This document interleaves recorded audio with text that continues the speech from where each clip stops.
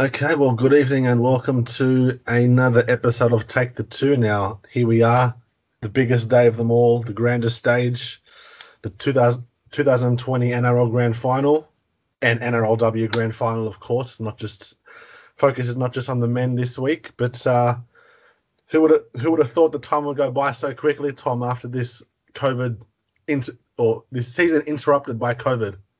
I know it's been a crazy year, and I'm really counting down the hours to Sunday. And who would have thought, probably 6 months ago, when we were considering whether rugby league would even get back up and running, especially at that crazy May 28 day for Project Apollo and Peter Volandis. But we're finally here. We're going to have a really great game on Sunday in both the NRL and the NRLW. And yeah, can't wait for it.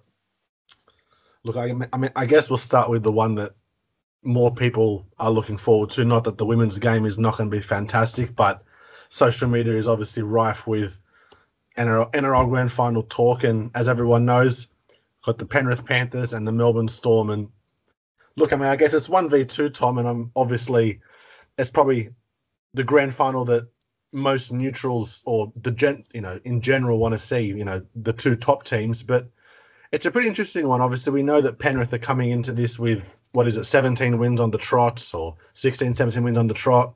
Certainly Melbourne have found their mojo as well, but I guess the question has to be asked. Melbourne seemed to have an easier time just, overpowering Canberra. Could you say that Penrith potentially played a grand final type match against the Bunnies despite that win? Yeah, absolutely. I tweeted out after the game that I just thought that the way Souths really ground Penrith out throughout that game, and it was a really tight affair. And you contrast that with the Melbourne game on last Friday night against the Raiders, where they really just cruised home in that second half after opening up a really big lead early on in the match. And it's going to be a big concern for Ivan Cleary to be able to get his guys up 2 weeks in a row. We saw last week what happened with the Raiders, where they got themselves up for a massive game up against the Roosters the week before, and were a little bit sluggish out of the gates this week. So Penrith will be looking for a really fast start if they want to beat this Melbourne lineup. Yeah, we know how potent they are, but I guess it was probably a very uncharacteristic performance from Penrith as well, Tom. Obviously, we saw them making some pretty basic errors, and I guess just not manning up like they had in those previous 16 games. And I think social media was rife with it as well. You know what's going to happen if you let the Storm have too much ball, if you let them, stay camped in your own territory, they're going to punish you for it pretty much every time. Yeah, absolutely. And they're going to have to be near perfect, the Panthers, this week. Just that Storm lineup has so much experience on the big stage. We've seen it in grand finals, state of origin, World Cups, internationals for Australia. But the stats have shown that Penrith are more than up to the challenge this season. They've got really potent outside backs and two of the most informed second rowers in the competition in Kikau and Liam Martin. And if you look at the ladder for this season, both teams were very comparable in attack. Penrith scored 537 points. The Storm just 3 points behind on 534. But Penrith were significantly better in defence. They only conceded 238 points compared to 276. And that was perhaps a little bit of a difference in the matchups throughout the year. And Penrith, people have claimed that they've had an easier draw throughout the season. But, you can only play what's being put up in front of you. And they've done a tremendous job all season. But they'll be hoping not to do a New England Patriots for any NFL fans out there who'll know that a couple of years ago, they went perfect season and then choked in the Super Bowl against the Giants. Yeah, it goes to show anything can happen when it comes to sport. And obviously, you look at the two teams, Tom, and obviously it is 1 versus 2, so they're pretty evenly matched. What one or two matchups, when you look at the two sides, intrigues you heading into this one? Yeah, I really like the matchup of the two halfbacks, actually. I think that, obviously, Nathan Cleary, no surprises there. I think that Luai's been too good and too dangerous over the last couple of weeks, and Craig Bellamy will be really making sure this week that he doesn't slip under the radar. So I think that he'll command just as much, if not more, attention than Nathan Cleary. And I did think Cleary had the best game last week, but I'll be looking for him to replicate that form that he showed in week 1 of the finals, where he basically just kicked the Roosters into submission.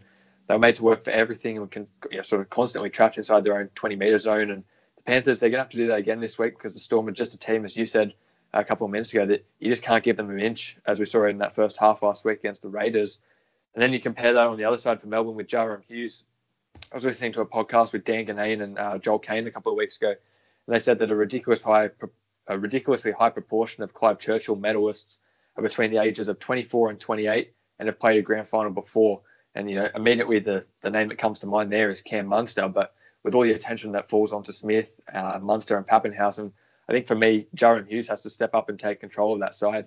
We saw it last week against the Raiders, where I probably thought they would attack the Raiders' right-hand side defence more than they did, but they did most of their work down and attacking the left. Vunivalu was great, probably his best game in a while for mine, and the reason for that was how well Hughes controlled the attack. He had 3 try assists, and I reckon this week he could really step up and cement his place in that big four.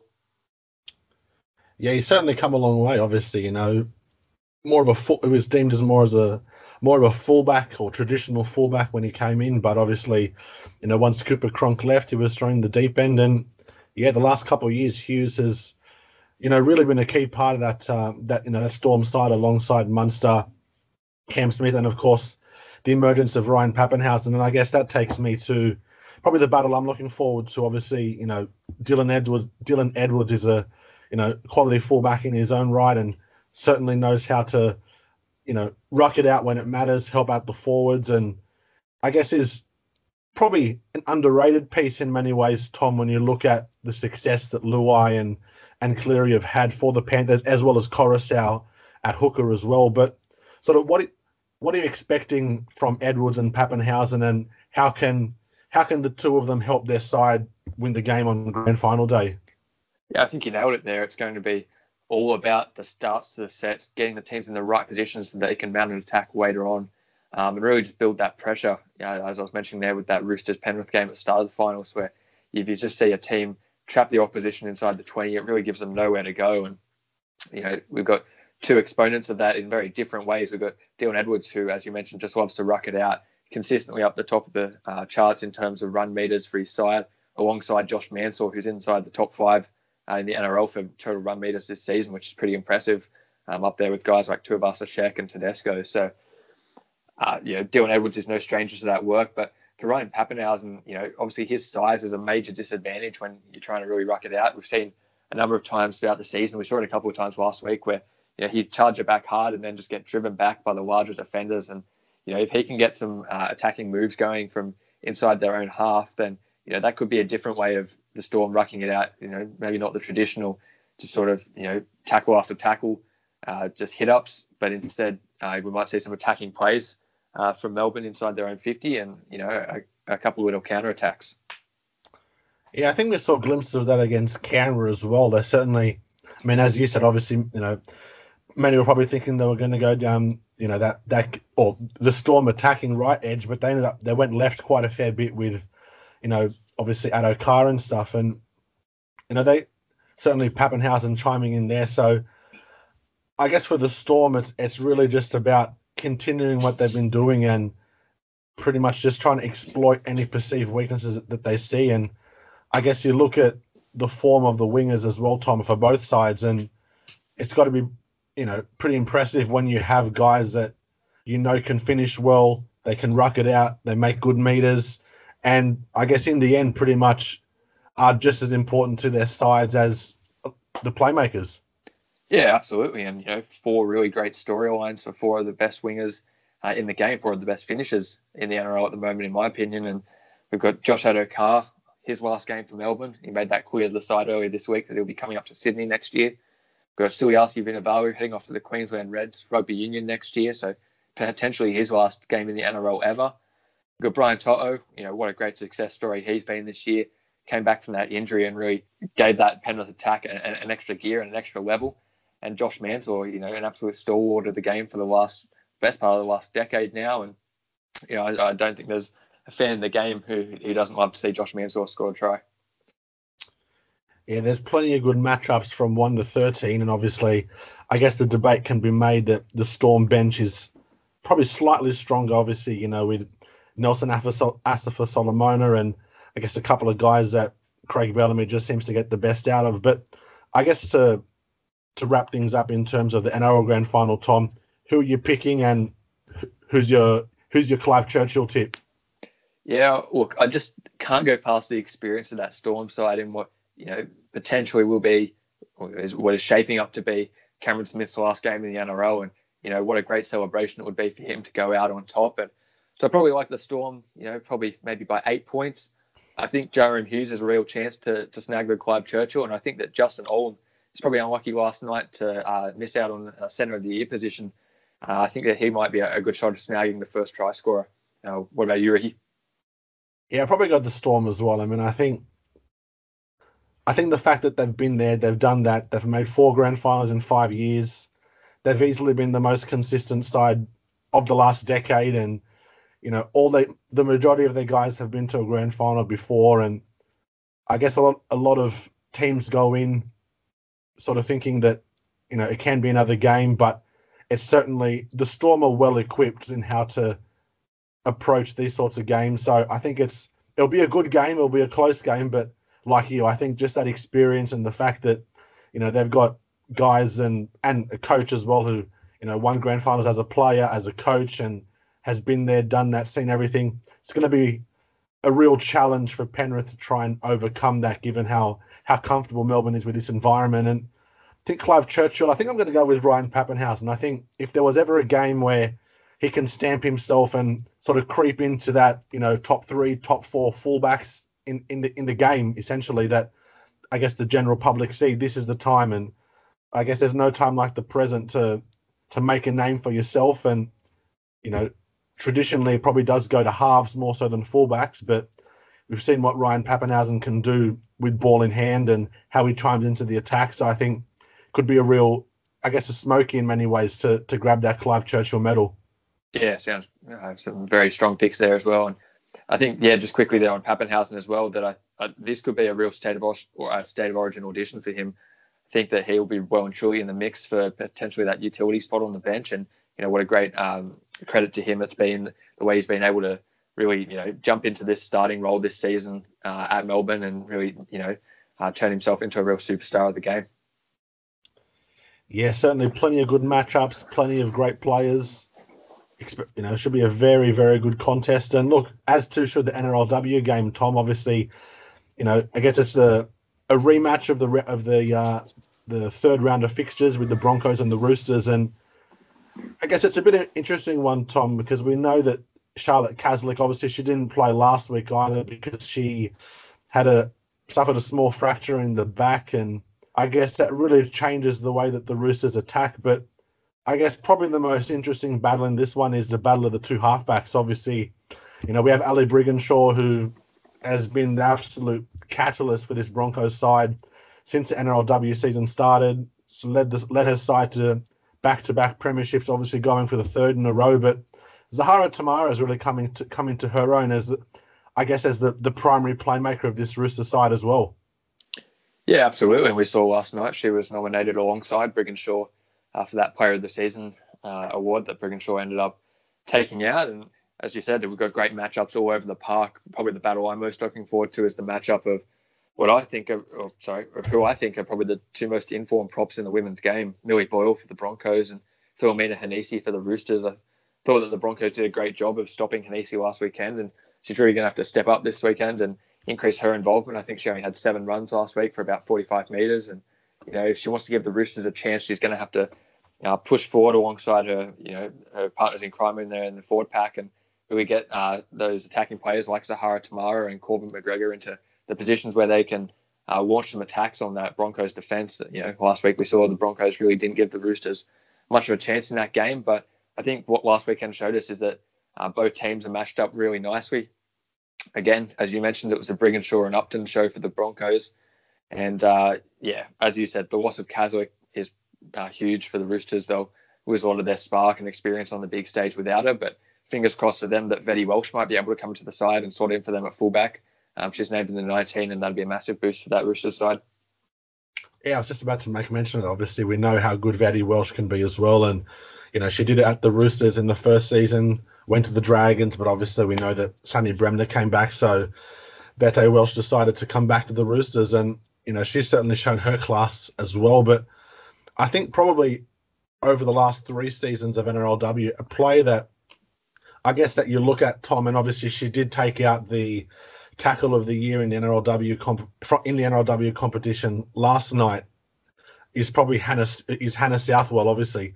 But I think it's, traditionally I guess many probably wouldn't associate the women's game with that same sort of toughness and just, I guess, bruteness that the men's game can have, Tom. But sort of, what does it do for a side when you have a player like Souther who, when she hits, the player stays hit? There's no, getting out, or there's no trying to shrug her away. And I guess, for those teams to try and get a roll on, sort of, how important is Hannah Southwell to this Roosters side in general? Yeah, absolutely. We've seen throughout stages of this year in both the NRL and the NRLW just the importance of having a real strong forward pack, and we see that with all four teams playing this weekend. And as I said earlier, with Phil Hanisi, Hannah Southwell and her combination with girls like Samaima Taufa, it's going to be super important this weekend in giving the Roosters the go forward that they require to make their way through what is a very strong Broncos pack. And I wouldn't be overly surprised if we saw an upset this weekend, and it would be a real boil over, but both sides with real quality right over the park, and girls like Southwell with plenty of experience playing for the Jillaroos. We've got plenty of Origin representatives. I think we're in for a really great clash. Yeah, no, look, we certainly should be. I think, much like the men's game, I don't think it's. I mean, I guess the Broncos probably essentially ran away with it in the end, but obviously it's a grand final, it's a different atmosphere. So I think it'll be a close game, but I think when you look at it, I think given what we know that Brigginshaw can produce, I wouldn't be surprised if she ends up being not only player of the match but player of the tournament. So I guess for me, I'm probably going to take the Broncos, but in a very close one for that the NRLW grand final. Yeah, I think if the Roosters can keep it tight early, then I'm with you. I think that the Broncos can just sneak home in the end, probably by 6 points. I like Lauren Brown for first try scorer there out of dummy half. I think we've seen quite a number of dummy half tries this year in the NRLW, and players really taking advantage of the extra space in and around the ruck. And then, I know you can't really go past Ali Brigginshaw to double up after winning Player of the Year last night, and she'd be my tip to claim Player of the Match honours in this one. Yeah, certainly be a very interesting clash, and should be a terrific grand final day with the NRLW and NRL grand finals. And I guess, look, we'll be back here next week to dissect it all and, see who's performed, who didn't, and, what it means moving forward. But I guess we'll move on, and obviously, I guess we've been touching on the season review element and how teams have gone, and we found ourselves with 9th and 10th position, Tom, and I guess given the situation of both teams, obviously it was the Titans that finished 9th and the Warriors finished 10th. And I guess these two sides probably had, I guess, tough seasons in a way to start it, Tom. Obviously, we know what the Warriors went through, and it was a tremendous feat for them to, I guess, sacrifice what they did for the game to be able to resume. And the Titans, who I guess probably up until round 12 to 13 probably looked like they were going to finish bottom 3, and we know that they charged up. And I guess we'll start with the Warriors, Tom. Obviously, as I said, they sacrificed a lot as a team, and Todd Payten got the best out of them. We saw probably, if not career best years, very close to it from a lot of their guys like Tuivasa Sheck, Tohu Harris, Cody Nikorima, Peti Hiku, and I guess in the end, it probably finishing 10th probably justifies the form that those guys were in. Yeah, absolutely. As you said, a real strong year for them away from home. I think they won the Proven Summons medal last night as a club for their efforts to keep the game running, and I think that's a real credit to their organisation. Over time, the Warriors haven't been one of the top clubs in terms of destinations that players really want to go to further their career, but I think they're really developing into that, and really, I think this year will go a long way in terms of building a really strong club culture. I think that both the Warriors and the Titans are two teams with massive upside for next year. We've got Nathan Brown coming across to the Warriors. Adam Fanua-Blake will be a huge addition to that forward pack. We've seen over time what he can do, or what he's done for that Manly Sea Eagles pack, and it's no coincidence over the period's been there that they've had a significantly better winning record with him on the park. They'll get Ewan Aitken into the centres next year as well to partner a guy like Peter Hiku, who we've spoken about a number of times this year, is having a very strong season. I think there's little doubt that it was his best year of his career, which is great news for a guy that's been around in the league for a number of years now. I think another guy you mentioned there was Tohu Harris. Really loved the way that he was able to transition between the second row and the lock, depending on different matchups and different requirements as the year went on. And that versatility did a lot for that Warriors outfit, and I'm sure that'll be something they'll be looking to carry forward into next season.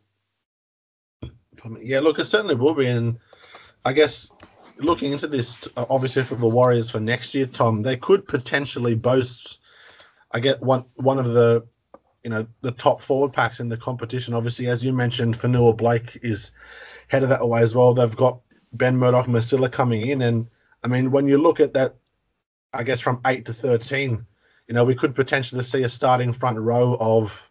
I mean, I know Murdoch-Masila has apparently been playing quite a bit of back row for Warrington in the Super League as well. So I guess it's where he fits in remains to be seen under Brown. But potentially a pack of Fanua Blake will start, maybe Murdoch-Masila or even someone like a Lachlan Burr or Jermaine Tenor-Brown will start again. And then you move to the back row. We obviously saw what Eli Katoa did this year. Fantastic season for him. And then Harris and then potentially Tavanga at lock. Not to mention the blokes that they can have on the bench as well, like Kane Evans, Jack Murchie. It's really looking like a quality forward pack for 2021 for the Warriors. Yeah, 100%. I think that Jazz Tavanga, when he returned from injury in that second half of the season, he really added another layer to that forward pack, as you were just mentioning there. And his addition for next season, hopefully, for the full season this time, will be huge in terms of getting them into the positions where they can really launch some attacks through guys like Tuivasa-Sheck. For me, the Warriors season next year will ride on the success of their two halves. We saw Cody Nikorima and Chanel Harris-Tavita really nail down their spots at the 6 and the 7 in sort of the second half of this year. And, with probably little competition there other than Jaden Nikorima, who we spoke about last week or the week before, they're really going to have an opportunity under Nathan Brown to develop and really take control of this team and determine the direction that they want to take that side moving forward, both into 2021 and beyond. Yeah, certainly could be a very good season for the Warriors in 2021, and equally for the Gold Coast Titans, Tom. I mean, we've touched on it numerous times over the last few months, just the way that Holbrook has been able to, pretty much in his first full season, has just seemed to turn this side around. And we know that they've signed David Fafita, they've signed Herman Sasa, certainly strengthening their side in more ways than one. Tino Fa'asua-Maliawi as well. And much like the Warriors, Tom, the Titans are going to have a good and relatively young forward pack that is, I guess, really going to propel them moving forward and, take some pressure off the likes of Brimson and Ash Taylor in 2021. Yeah, absolutely. I think they're everyone's side to watch next year. They'll be everyone's second team. Everyone loves to see the Titans do well after what's been a tough couple of years for their organisation. And, it's going to be a really interesting season under Justin Holbrook. We saw that he was able to steer that team definitely in the right direction, especially in those last 5 weeks of the season where they went unbeaten against some, pretty good opposition. And I think that it's going to be much of the same story as the Warriors. They've got that nice forward pack, as you were mentioning, guys like Dave Feeder and Tino Fa'asua-Maliawi. But it's going to come down to those halves again. Can Ash Taylor and Jamal Fogarty put it together for a full season, stay on the field and healthy? And, if they can, we could be looking at a guy like AJ Brimson as a bit of a smoky for the Dally M next year. So I guess looking at what the two sides have done so far for 2021, Tom, I'll ask you, do one or both make the finals in 2021? I'll probably say one. I think that the Titans can make the finals. I think that the Warriors will challenge and they'll be there and thereabouts, but they may just need an extra year under Nathan Brown to really put it together. I think that the Titans are perhaps 1 year further into that plan, with Justin Holbrook now going into his second or third season as head coach of that club. Yeah, I do tend to agree. Obviously, it does help when you've already had a coach for a full season, when players have bought into the system, and they certainly seems to be doing that at the Gold Coast. And as we said, their additions only make the side stronger. And I'm expecting good things from Nathan Brown and the Warriors. Obviously, we know how well Brown can, I guess, rebuild sides and help them achieve their potential. But yeah, probably the Titans just. And yeah, look, I mean, it'll be interesting to see how they do go in 2021, and they've certainly got all the talent at their disposal. So should be a good season for them, and so many fans will hope as well. Yeah, 100%. It's great to see teams that perhaps weren't expected to have strong seasons in 2020 really, for a long stage of that, for a large chunk of the season, compete for the top 8. We saw the Warriors, for a long time there, they became everyone's second team as everyone was sort of cheering them towards that push to the finals. And, if they were able to do that in the uncomfortable environment away from their family on the Central Coast, then, who knows what they can do next year back at home in Auckland. Yeah, certainly looms as very exciting seasons ahead in 2021 for the Warriors and the Titans. And look, I guess we'll move on to the news that has pretty much been plaguing social media for the last 24 hours. And I guess who would have thunk it, Tom, that here we are. Obviously, the majority of it was done virtually given the COVID pandemic. But here we are, the Dally M Awards, traditionally speaking, is, I guess the night of nights for rugby league, in at least within the NRL. And a few hours before they announce the winner, an article gets leaked saying who the winner is. Obviously, we know it was Jack Whiten. But I guess a couple of things on this one, Tom, is, I mean, everyone is like, how does it happen? And obviously we know how it happened in a way. Phil Rothfield put out a tweet and everything. But number one, I guess it's not just a great look at all, to know the winner in advance when it's meant to be that build up and that tension, and I guess just that raw emotion on the players' faces as even they obviously aren't too sure. And number two, Jack Whiten sort of came out of left field to win this one, didn't he, Tom? Yeah, absolutely. Obviously on that controversy, it almost feels like that scene from The Simpsons where they've got that sign up with the the number of days since the accident, and then something always happens and it's always on zero, and it feels like perhaps the NRL's got a counter of years since the Dally M controversy, and it just can't get away from zero. We've got last year we had the incident with Craig Bellamy and the so-called betting the fixing scandal for Coach of the Year, and now this year we've had the leak. Personally, I think that the leak's been blown out of proportion, and I think that in years past we've seen, whether it be from sports betting companies or the like, that we've been able to basically predict and know who the winner is well and truly in advance of the actual ceremony itself. But obviously it was disappointing and it ruined the ceremony for those who found out the news. But I think that we can put it all in context, and I don't think anything should be taken away from Jack Whiten, who's had a really great season. He really took me by surprise when the news came out. I sort of saw the leak and I'm like, no, Jack Whiten, it can't be. He's had a great season, but I thought, either Gutherson or Cleary were definitely a shoe-in for that award. But, great work to Jack Whiten.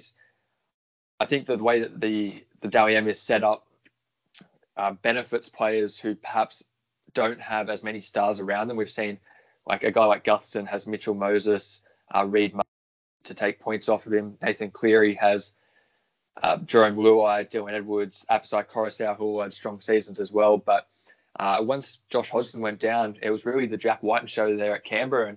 And, whether that's a true indication of who was the best player across the season, I guess that's up for debate. But I guess there's no doubting that, Jack Whiten really put that Raiders side on his shoulders and carried them right through to the top 4. No, I mean, he absolutely did. I mean, particularly, probably from about round 13, 14, I guess, obviously there were all those questions about Canberra and, whether they could, continue to score points after what was a seemingly barren run to start, and could they muscle up in defence, and they do all that stuff. And obviously it really made it easy for Whiten to do his job, and he's one of the best running 5'8" in the competition. And I guess with that, obviously on Whiten, because he's involved in this section as well, Tom, is I guess the second bit of controversy that many seem to look at was obviously it came down to round 20. Jack Whiten was rested, so he didn't play. Canberra fielded that incredibly young side. Clint Gutherson plays round 20 against the West Tigers. Nathan Brown and Junior Paulo get 3 points and 2 points respectively. And then 1 point goes to Luke Brooks. And I guess the issue that many had, and I guess obviously myself included, being an Eels fan as well, and so it's more just thinking, how they come to their decisions. Luke Brooks gets the 1 point, and despite Clint Gutherson getting 2 try assists and producing that try-saving tackle on Luke Garner with just a few minutes to go, sort of, I guess it makes you wonder, Tom, that 1 point, it would have tied it up. We would have had dual winners again, like we had a couple of times. I guess when you look at it, sort of, what do you think is the thought process of the judges, and when they're allocating points and sort of, I guess, was Luke Brooks worthy of the point in the end? So yeah, I think it's a difficult one. Obviously, I think that what makes the Dally M such a complex process in the 3-2-1 voting system is that we're not voting on consensus. And that's something that we see particularly in the US through sports like the NBA and the NFL through their MVP voting. That's all done based on consensus. No one voter has really any power on their own. And that's what is demonstrated here in the NRL. And I know we were having, I know there were discussions last year about particular voters and the way that they were putting their votes up and whether they were, really giving an accurate portrayal of the game. But I think we've got to remember in that game, I'll preface this by saying I think that Gutherson, with 2 try assists, a line break assist, and that tackle at the end definitely deserved, at least 1 point in that game. But, I don't necessarily think that Eagles players deserved the 3-2-1 there. I think that, the Tigers put up a very good fight and were, dominated a large portion of that second half, where we really had the Eagles on the ropes there. At one stage, we had Luke Brooks ironically, Luke Brooks, who got the 1 point, put in an absolutely woeful kick earlier in the tackle count to really turn the momentum. And that just goes to the point that everyone has a different perception on the game. And, one person, perhaps the voter, I'm not exactly sure who the voter was on that game, but perhaps they valued the forward performances over Gutherson's attack.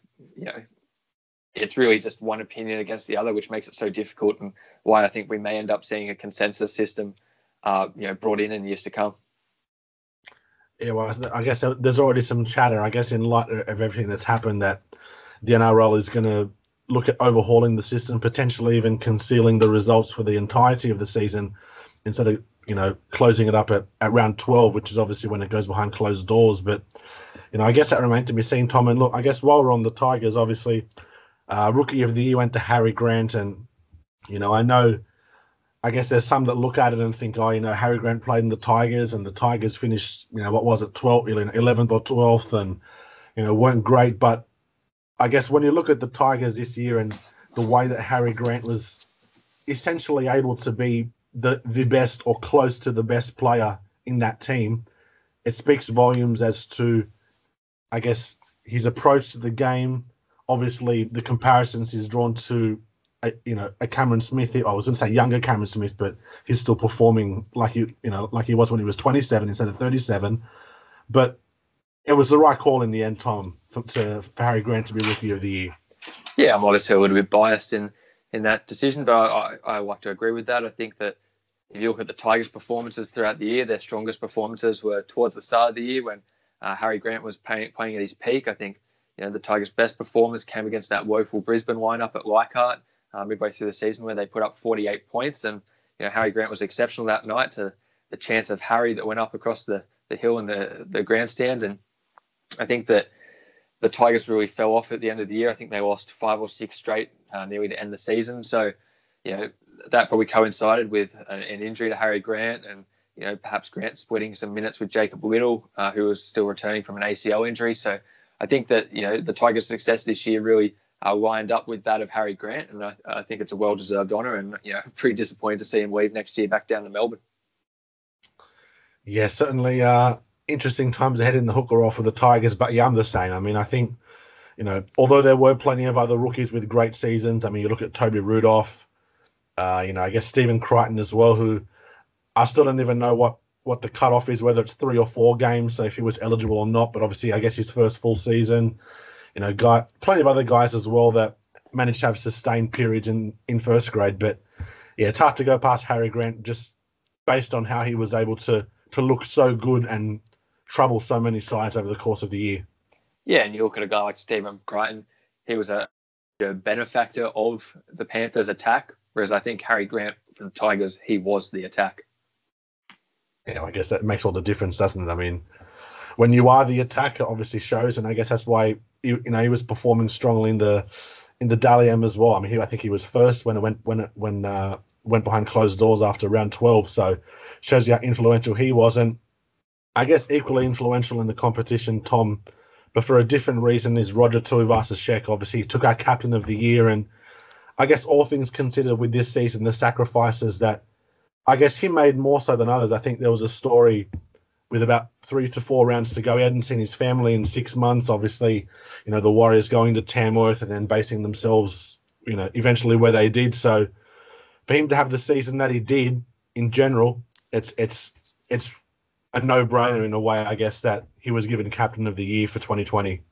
Yeah, absolutely. I think, I can't argue with that choice. He was up there in the top 5 for run meters across the season, and I think that's just a true indication of the effort that he put in, and a real captain's knock by him, leading by example for that side, which entered the year as one of a real young side in the NRL, and he's been able to mentor a number of those guys like Eli Katoa and Jermaine Tanoa-Brown right throughout the year, and develop them into real perennial first-grade starters now. Yeah, and obviously they'll be looking to do that in 2021 as well. And I guess just as important captains are to the team, so are coaches, Tom. And I guess Ivan Cleary took this one out, but I guess obviously it makes sense why, Penrith 17 games or 16, 17 games unbeaten in a row. They won the minor premiership and I guess have seen that sustained success this season. But I mean, was it the choice that you would have gone with, or would you have liked to have seen someone like Todd Payton or Justin Holbrook get that honour, given the way that they were able to change their two sides respectively after pretty poor starts? Yeah, I think the Coach of the Year award is so different from everything else because it's got so many different criteria and everyone views the award very differently. For me, I think that Ivan Cleary was the right choice last night. I thought that the way he's been able to steer that Penrith team around, really create a strong club culture there. You see the way that his guys just get up for one another, and I think that's a real credit to the coaching staff. I guess the real test for Ivan Cleary will be next year. He'll lose Trent Barrett as his assistant coach, and a lot of people are giving Trent Barrett a lot of credit, players included, in his ability to really direct most of the attack, while Ivan Cleary looks after the defense and a few other things in and around the team. So that'll be the real test next year. And then as you said, guys like Holbrook and Payton probably saw the biggest improvement in their sides under their tutelage, but didn't quite get the same results, obviously, as Cleary. So it's a difficult one to pick, but for me, Cleary was the right choice. Yeah, look, certainly, obviously, I guess makes sense given the way Penrith played the entire year, and obviously they had a couple of blokes in the Dally M Team of the Year as well. I guess starting with fullback Tom, Clint Gutherson, obviously tremendous season for the Eels. Obviously finished second in the Dally M voting. I guess despite what people see as the top fullbacks in the game, Gutherson is in many ways sort of creeping up into potentially becoming one of those guys based on this season, isn't he? Oh, absolutely. I definitely have him in that top tier of fullbacks now, probably alongside guys like Tom Trebojevic when he's fully fit, definitely James Tedesco, potentially Ryan Pappenhausen now alongside Kalen Ponga. And, it's very dangerous signs for Queensland, knowing that 4 of those blokes potentially might be lining up throughout this Origin series for New South Wales. And I think that the way Gutho was able to really steer your Eels side around with a lot of passion this year, it was a real enigma for the attack, and I think that's something we're going to see for years to come at the Eels. I don't know, Eels fans love the bloke. That's why he was christened King Gutho by media, but it caught on, so everyone calls him King Gutho. But and obviously, I guess both of the wingers named had pretty stellar seasons as well. Tom, obviously, David Norfoluma from your Tigers, well deserved. I mean, probably his best season in first grade, given that just 18 months ago he was playing reserve grade, and Josh Adokar was the other winger. I guess maybe for some a surprise not to see Alex Johnston there. Obviously, won the Ken Irvine medal for most tries this year with 23, but obviously you can't take anything from Adokar, who has enjoyed a pretty good season for the Storm overall as well. Yeah, and I think that Adokar probably flew a little bit under the radar this year. Norfoluma got a lot of the headlines for the Tigers, but I think that Adokar probably produced what we've come to expect from him, which is, pretty high expectations considering that he came out and won that award last night. And I think that alongside Norfoluma, potentially both lining up at the Tigers next season. Could be an interesting one to watch. But I think as well with Addo-Carr just moving into the centre position, that was probably a contentious one. I think I agreed with the choice of Stephen Crichton. Tony Staggs had probably a stellar season for the Broncos and would have been selected for Origin if not for that ACL injury. But at the same time, I thought Justin Olam was really flown under the radar this year. I thought that he had a great season in the centres there for Melbourne, and on both sides of the ball, attack and defence. I think that he's really shored up that defence and provided them a nice, strong attacking option when they're in their attacking 20. Yeah, Justin Olam certainly doing Papua New Guinea proud with his exploits, and as you said, I mean, I guess the last 18 to 24 months has really seen Olam come a long way, and yeah, probably unlucky to miss out. I mean, I guess another guy, we've spoken about him as well, that I thought, if not to win, it would have come very close, is Zach Lomax as well. Obviously, since he made that switch to centre upon the resumption, I mean, we all know how well he was able to perform in, even when the Dragons were getting, battered and bruised as well. And I guess it's a testament to him and obviously plenty to build on to become or to maintain that elite centre form. But I guess when you have so many centres that are performing, Tom, it's always hard to narrow it down and I guess have everyone agree with just two. Yeah, of course. And I think that Lomax was probably a little bit of a victim of the Dragons' poor season, and unfortunately they just didn't score the quantity of points required to get him that gong last night. Yeah, exactly right. And look, I mean, I guess probably the two surest bets this season, just based on form, I guess where they finish in Dally M, the 6 and 7, Jack White and Nathan Cleary. Not many arguments there. No, not at all. I guess the one competitor for Jack White was going to be Luke Keary, but he didn't quite have the second half of the season that many thought he would. And then, Nathan Cleary, definitely no arguments in that one. And obviously, move on to props. Josh Papali, I guess, in my eyes, probably at present is probably the best prop in the game. Obviously, not just for what he does with the ball in hand and making meters, but you only have to go, look at the try-saving tackle that he made on Jamal Fogarty against the Titans, which did win the award for best tackle of the season. And I guess it goes to show you that heart and that, desire that he has to pretty much win at all costs, Tom. And I guess maybe the surprise on the flip side at number 10 for some is James Fisher-Harris. I mean, obviously we know he had a tremendous year in his own right and, has been a key part of that Panther side, but a couple of other forwards that you probably look at and think, wow, they came really close to getting it, like, Junior Paulo. I'm trying to think of who else. There was a couple. Anyway, yeah, or Junior Paulo and sort of, I guess, other guys that potentially could have gotten it but didn't. Is Fisher-Harris the second pick for you? Yeah, he probably is for mine. I'm just reading through some of the stats here on the NRL website. Second in post-contact meters, second in total runs, just behind James Tedesco, and third in total run meters. So, both guys there, Papali and Fisher-Harris, only missed for one match this year, which speaks volumes about their durability, which is so important in the league this year, especially with little rest periods, no buys. And then their defense as well, as you mentioned with Papali. Fisher-Harris almost in the top 10 for tackles. So I think they were the right choice. As you said, Junior Paulo, probably the most improved prop for me this year. Probably a little bit unlucky. If there was a third prop award, he's 100% getting a pick. No, he came very close. Maybe I'm biased, but no. But I guess the two had stellar seasons. Obviously, the stats are indicative of that. And I guess the back row, Tom, is obviously Tohu Harris is probably a surprise pick for many, but based on the season that he had, it was richly deserved. And I guess we look at Kikau, and I take nothing away from Kikau's ability. Obviously, I've put this question forward to Penrith fans in the past and spoken about a lot in all the the spaces of rugby league that I'm in. But in terms of consistency, Tom, obviously we know that Kikau isn't there yet. And when you look at other back rowers in the league this year that have been more consistent, the half a dozen games where Kikau absolutely excels a justification for him to be here, or is it a surprise that they've gone, I guess, for a player who, like, obviously, knowing what Kikau can do, for that half a dozen games he has where he excels over someone who may have been more consistent?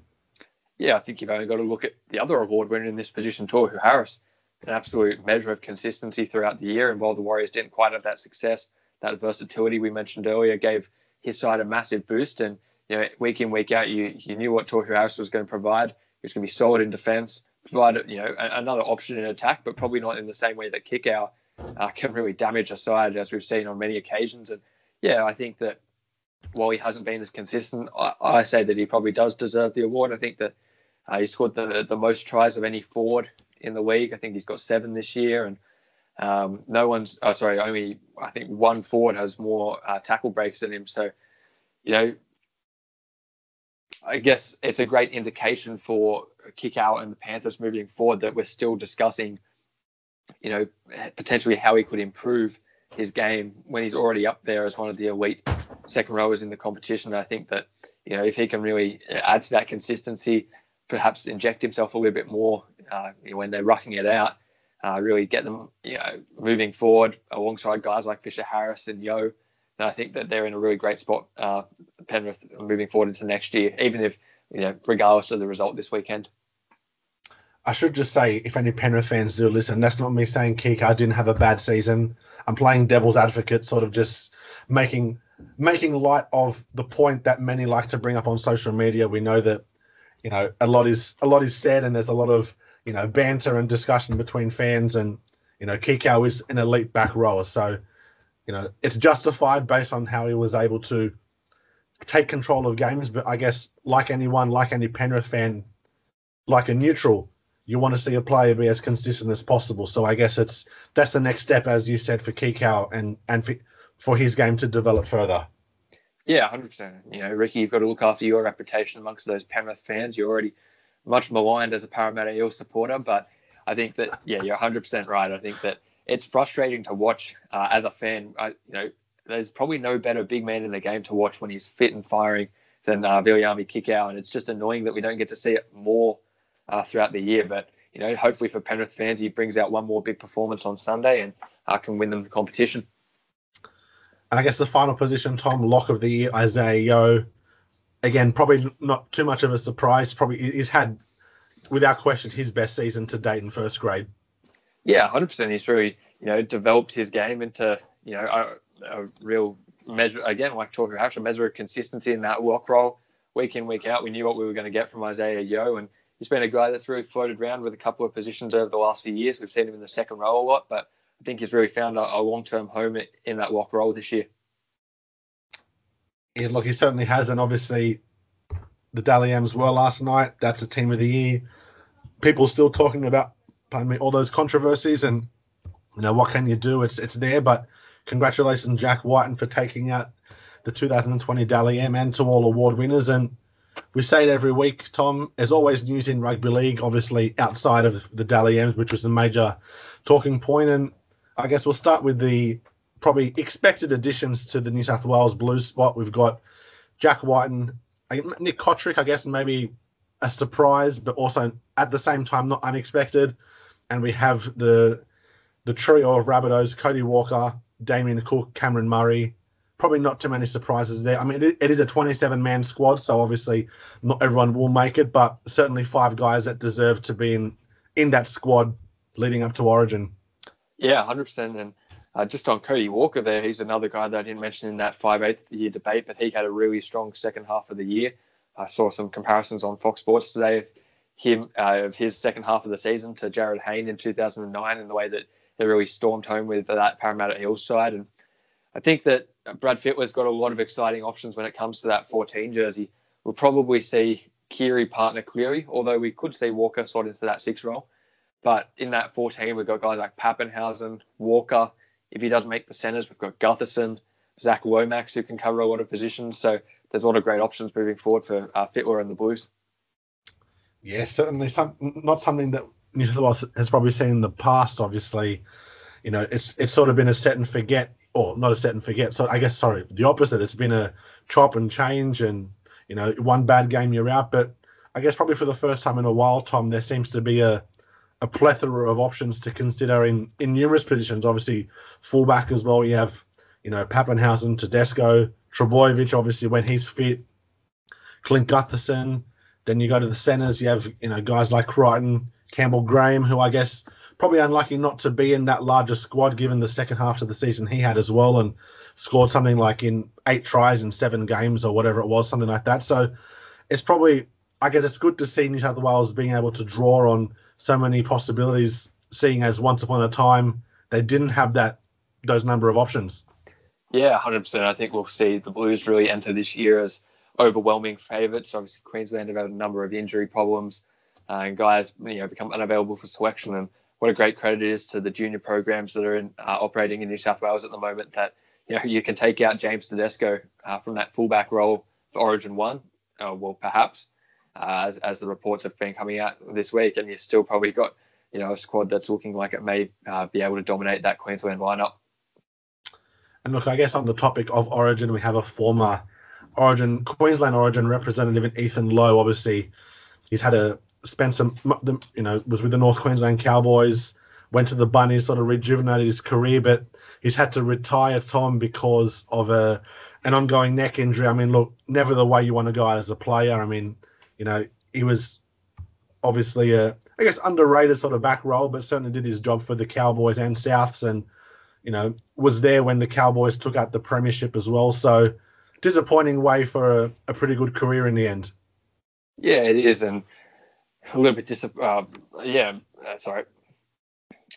Yeah, it is, and it's a little bit disappointing that we're not going to get to see him play a little bit longer. It feels like he's been in this league for an absolute eternity, but still only 29. He's been around for close to probably 9 years now. Long stint there at the Cowboys. Was there for that premiership win, and then the World Cup Challenge win as well when they went across to the UK, and then he's, as you mentioned, a really valued member and an experienced member of that Origin outfit, and what he's provided to South over the last couple of years with a number of young guys like Bailey Sirinen coming through the woodwork, and he'll provide a lot of experience and guidance and mentoring to guys like Ciro, and that's going to be a great benefit to their careers moving forward, which is such a great credit to Ethan Lowe and the player he's become throughout his career. Yeah, exactly right. I mean, obviously, being able to pass on that wisdom to younger guys is obviously something that the veterans or the players that have been around longer look to do. And I mean, I guess we move to the Knights. For Connor Watson is re-signed for 1 year. This is an interesting one, Tom. Obviously, we know that Connor Watson was picked in the 17, whether it was the 14, the 6, or the 9 position. Played 1 game of hooker. That Knights curse struck. He, got injured, missed the rest of the year in mid-year or so, give or take. Sort of, do you see Watson slotting back in so potentially something? Obviously they got Jaden Brayley to come back as well, who did his ACL, so there's plenty of options there. Does Connor Watson stay as the man in 14 for the Knights, given his versatility? Yeah, not really sure where he'll line up. I think there's still got a little bit of player movement to come over the next few weeks, especially as we hit that November 1 deadline. And I think that, potentially he might sort into that 14. Otherwise, we could see him in the 9 role, depending on how Brayley's recovery goes. I think anything to get Kurt Mann back into that 6 jersey, because I thought that the Knights looked far more dangerous with him at 6 throughout this season, as we mentioned on a number of occasions. So I think it's good news for Adam O'Brien's side that they've got plenty of depth in that spine, and plenty of good options moving forward into next year. Yeah, and depth is always so important. And look, I mean, I guess on the topic of depth and sort of how it can affect your side and how you have to, I guess, look at different options. Kyle Flanagan, Tom, obviously, it looks like he's been told by the Roosters, you'll be here for 2021, but that's it, because they've got a young guy coming through the ranks who they're pretty keen on. Is that a surprise to you, Tom, that the Roosters, I guess they're almost very willing to get rid of Flanagan, despite the fact that, I mean, of course, he's no Cooper Cronk, but he probably hasn't been as bad as some are trying to make him seem. Yeah, absolutely. I know I've seen a number of guys jump to his defence this week. Nathan Brown. I know Braithen Astor on Fox Sports likened Flanagan's career to the same trajectory as Nathan Cleary. And, I wonder if Kyle Flanagan's been used as a little bit of a scapegoat this year for the Roosters not, making it back to the grand final and succeeding in their quest for the three-peat. But, it's quite sad because I don't think he's had that bad a season. I remember back to that game against the Broncos earlier in the year when they put 60 up, and he was really instrumental that day and laying on a number of tries for the guys outside him. And I thought that we might be able to see perhaps him link up with a guy like Angus Crichton next year and into the future as well. But I think there'll be a number of clubs that'll be signing up for his services, because I think that he's pretty handy half to have in your ranks. He certainly would be. I mean, plenty of sides could use him, and I mean, you could go through 3 or 4 sides that could use a halfback of his quality. But I guess on the topic of halves, we've seen Tanner Boyd, Tom, re-sign at the Titans. Obviously, the beauty of a guy like Tanner is he can play a couple of positions. He's performed well at the nines in the past. Obviously, when he's played first grade, hasn't looked out of place, and I guess he's probably a guy that will keep Ash Taylor and Jamal Fogarty on their toes moving forward as well. Yeah, definitely. We might even see him, challenge for the hooker role next year, as we saw him come off the bench a couple of times this year. I know Mal Meninga really rates him highly as one of the top prospects up there at the Titans, and that's a pretty good indication if you've got Mal Meninga, giving you pretty strong credit for your career so far. So, definitely want to watch into next year, and what an exciting team to sign on for next season, as we were describing earlier. Yeah, certainly will be. And look, I guess probably a signing that had Dogs fans pretty pleased as well was the signing of Jack Hetherington from Penrith. Now, obviously, he's known as an enforcer sort of player, and certainly has the disciplinary record to justify that one, Tom.